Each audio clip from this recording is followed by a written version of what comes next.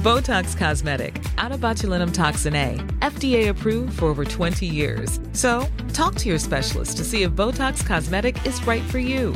For full prescribing information, including boxed warning, visit BotoxCosmetic.com or call 877-351-0300. Remember to ask for Botox Cosmetic by name. To see for yourself and learn more, visit BotoxCosmetic.com. That's BotoxCosmetic.com. Getting engaged is a moment worth cherishing. A one-of-a-kind ring that you design at Blue Nile can help your love sparkle. Just choose your diamond and setting. When you've found the one, you'll get it delivered right to your door. Finding the right engagement ring can be nerve-wracking. At Blue Nile, you'll have the expert guidance needed and a diamond guarantee that ensures you're getting the highest quality at the best price. Cherish all of life's moments and save up to 30% at BlueNile.com. That's BlueNile.com.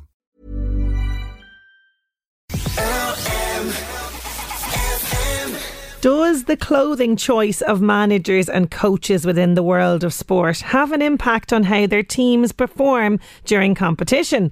It's an interesting question, one that's posed in a great article by Maria Macklin, image consultant from House of Colour. She has unearthed a study that discovered very interesting facts about tracksuit versus suit wearing managers, and she's going to delve into this further with us now. She's on the line. How you doing, Maria?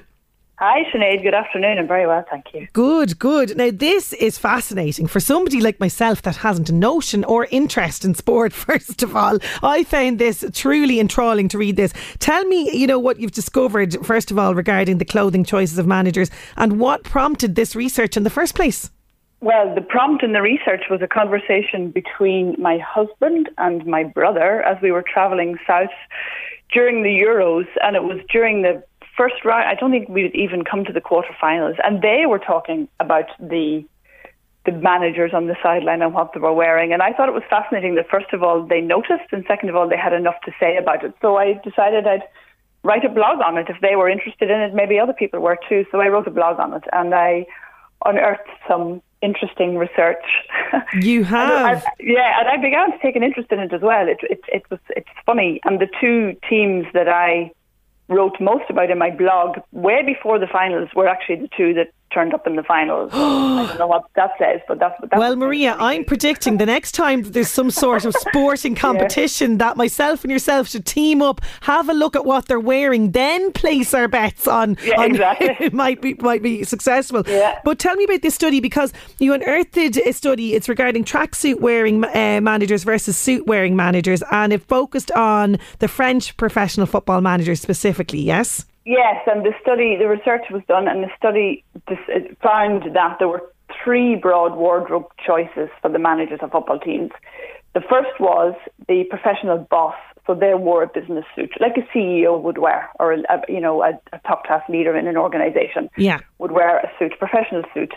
The second one were the tracksuit warrior, and that was what Rob Page, who's the manager of the Welsh team, was wearing throughout the entire tournament at the Euros. He was wearing a tracksuit. And then there was the middle ground, the smart casual, the project leader sort of appearance. And the French manager, Didier Deschamps, was like that. He had an open neck shirt. He wore a jacket, but he didn't ever wear a tie. And so there were three broad choices. The other piece of research that I found, there was another study which discovered that tracksuit wearing managers were the ones who narrowly beat teams run by men in suits. That is fascinating, isn't it? Yes, because that didn't turn out to be the way it happened in the Euros, because it was the two really suited and booted managers who ended up in the finals. The Italian manager, Roberto Mancini, who took a lot of pains in his presence. I mean, his suit was by Armani. His entire coaching team, his team around him, not the football players, but the team of physiotherapists, all of those were all in Armani suits. Wow. His was a step above theirs because he had a collar on his jacket. His other team members had similar jackets but without the collar. So there he was asserting his authority as the leader, because the more detail you have in the clothes, the more authority you have. And as you say, your husband and brother, they were the ones that were commenting on this, so they had noticed this straight away. Yes, they had.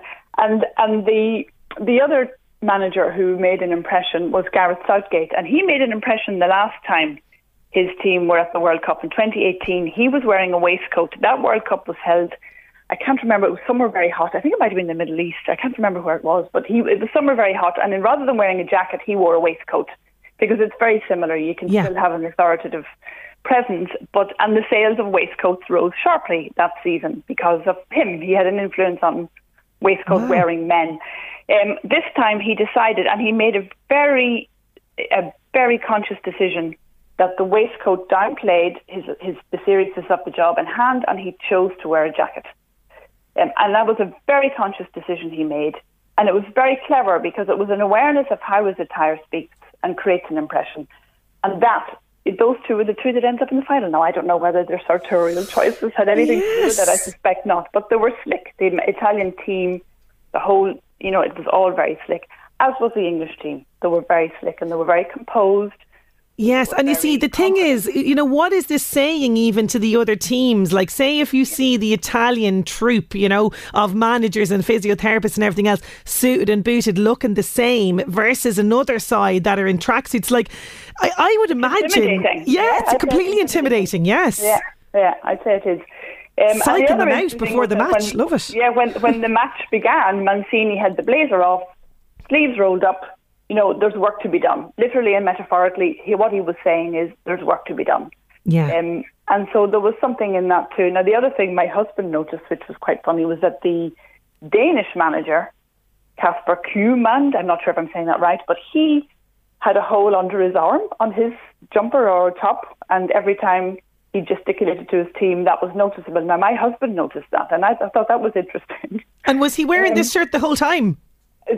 For a lot of the matches he was, yes. But there was a whole dialogue about that team because of Christian Eriksen, who had the heart attack, and how the team rallied round, and they were very sympathetic, and there was massive empathy, and there was a lovely emotion there. And, I'm wondering whether the Danish manager was thinking more about his team, or he was vested more in his team than he was in his image. I don't know. I mean, it was just, I just put it's unusual. I don't know the answer, yes.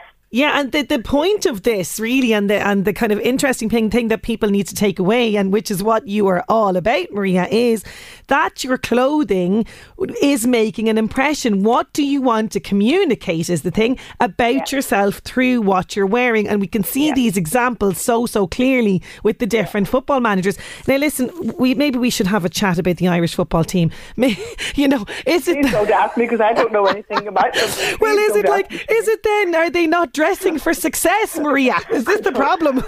I don't know, but if you watch the pundits, the people who sit on the Sunday game, yes, all of them are suited and booted, all of them, when they're on there. And so what does that say? I don't know. What the point of this was, as you say, you need to think about the statement you're making, because people will remark on it, or they'll get something from it, or they'll perceive you in a particular way, and we don't think it's important, but actually it is. It is vitally important. Take the time to think about the statement you're making. Yeah, if these guys can think about it, Absolutely. Yeah, absolutely. So it brings me nicely, because each time you're on, we have a little history lesson, and it brings me nicely to the history of the tracksuit. What can you tell me about this? Where does it originate from? It originates from, it actually, the first one is understood to have happened in 1939. French sports company Le Coq Sportif created what was then called the Sunday suit. But really, it didn't really come into regular wear until the late 60s, when a little company called Adidas, you may have heard of them. I do, yeah. created their first piece of apparel, and it was a tracksuit which was released in collaboration with German football star Franz Beckenbauer. I remember the name. He was around in the 60s. I'm showing my age here. But it was the tracksuit with the three iconic stripes on the side, on the tracksuit material. And that was the first one that was really a collaboration. It was a cultural phenomenon, and it was the first commercial collaboration between a sports star and an apparel company. I remember Mary Peters in the 1972 Olympics. She was pentathlon. She was pentathlon. And I remember her standing on the podium, getting her medal, wearing a tracksuit. The same year, I represented Monaghan in the community games, the first ever community games, and I was in the under-8s.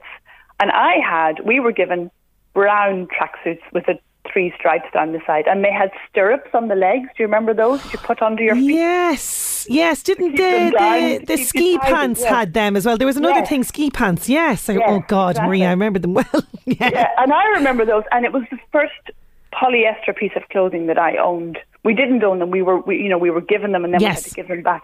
But I just remember when they were washed, they were never wet. They were almost already dry. Yeah. And that was part of the technology, because you needed them to dry very quickly, because you needed to put them on. They were really used for before and after sport. Yeah, and you know, like you say, my introduction to the tracksuit, that was the Shell tracksuit. Do you remember the Shell tracksuit in the 80s, early 90s? Yeah. Now, of course, the tracksuit's back in focus, not just because of the Euros, but Olympics are coming up as well. So it's, and of course, people have embraced the tracksuit during lockdown. So there's a resurgence really in this type of clothing. There is a resurgence. It's comfortable. It's the garment of the resting competitor, someone who's waiting in the wings, but it's also something it's very comfortable. It's cozy. It's elasticated. It takes account of all body shapes. You don't need to fit into it, because it will fit around you. Yeah. Really. Yeah. But it also was during the 80s symbolic of the disenfranchised, and was often the subject of society's contempt for the working class. You know, it did go through a period of real snobbery, and I don't know if you remember Little Britain, there was there was Tracy in her tracksuit.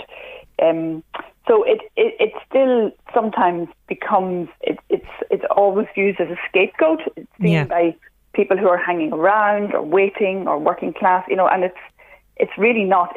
It's actually become mainstream fashion now, very much so. Oh, very much so. You walk down the street and people are in them. They're either in the top part of it, or they're wearing shorts with it, or something like that. Absolutely. Now, before we finish, we are in the midst of a heat wave. Many of us heading to the beach, but let me tell you, finding the correct beach wear, this is tricky at the best of times. So what are the best styles, say, for somebody who is a larger or plus size shape but wants to look good on the beach? Okay, let me start by saying, first of all, there's nothing more appealing and attractive than somebody who is comfortable in their own skin and relaxed in what they wear, regardless of their body shape. That's the most important thing. You see, this is why I invite you on the show. I just love that. It's so important, because the images we see are either doctored or edited or photoshopped, and so we're all trying to be something that doesn't exist, and it's really important. Right. So the second thing I need to say is the worst time to go looking for a swimsuit is in the middle of a heat wave. Because they're sold out already. Back to your question. At the moment, the technology in the design and the technology in the fabrics is there such that there is support, there's sculpting, there's enhancing for every body shape. You just need to know what to look for.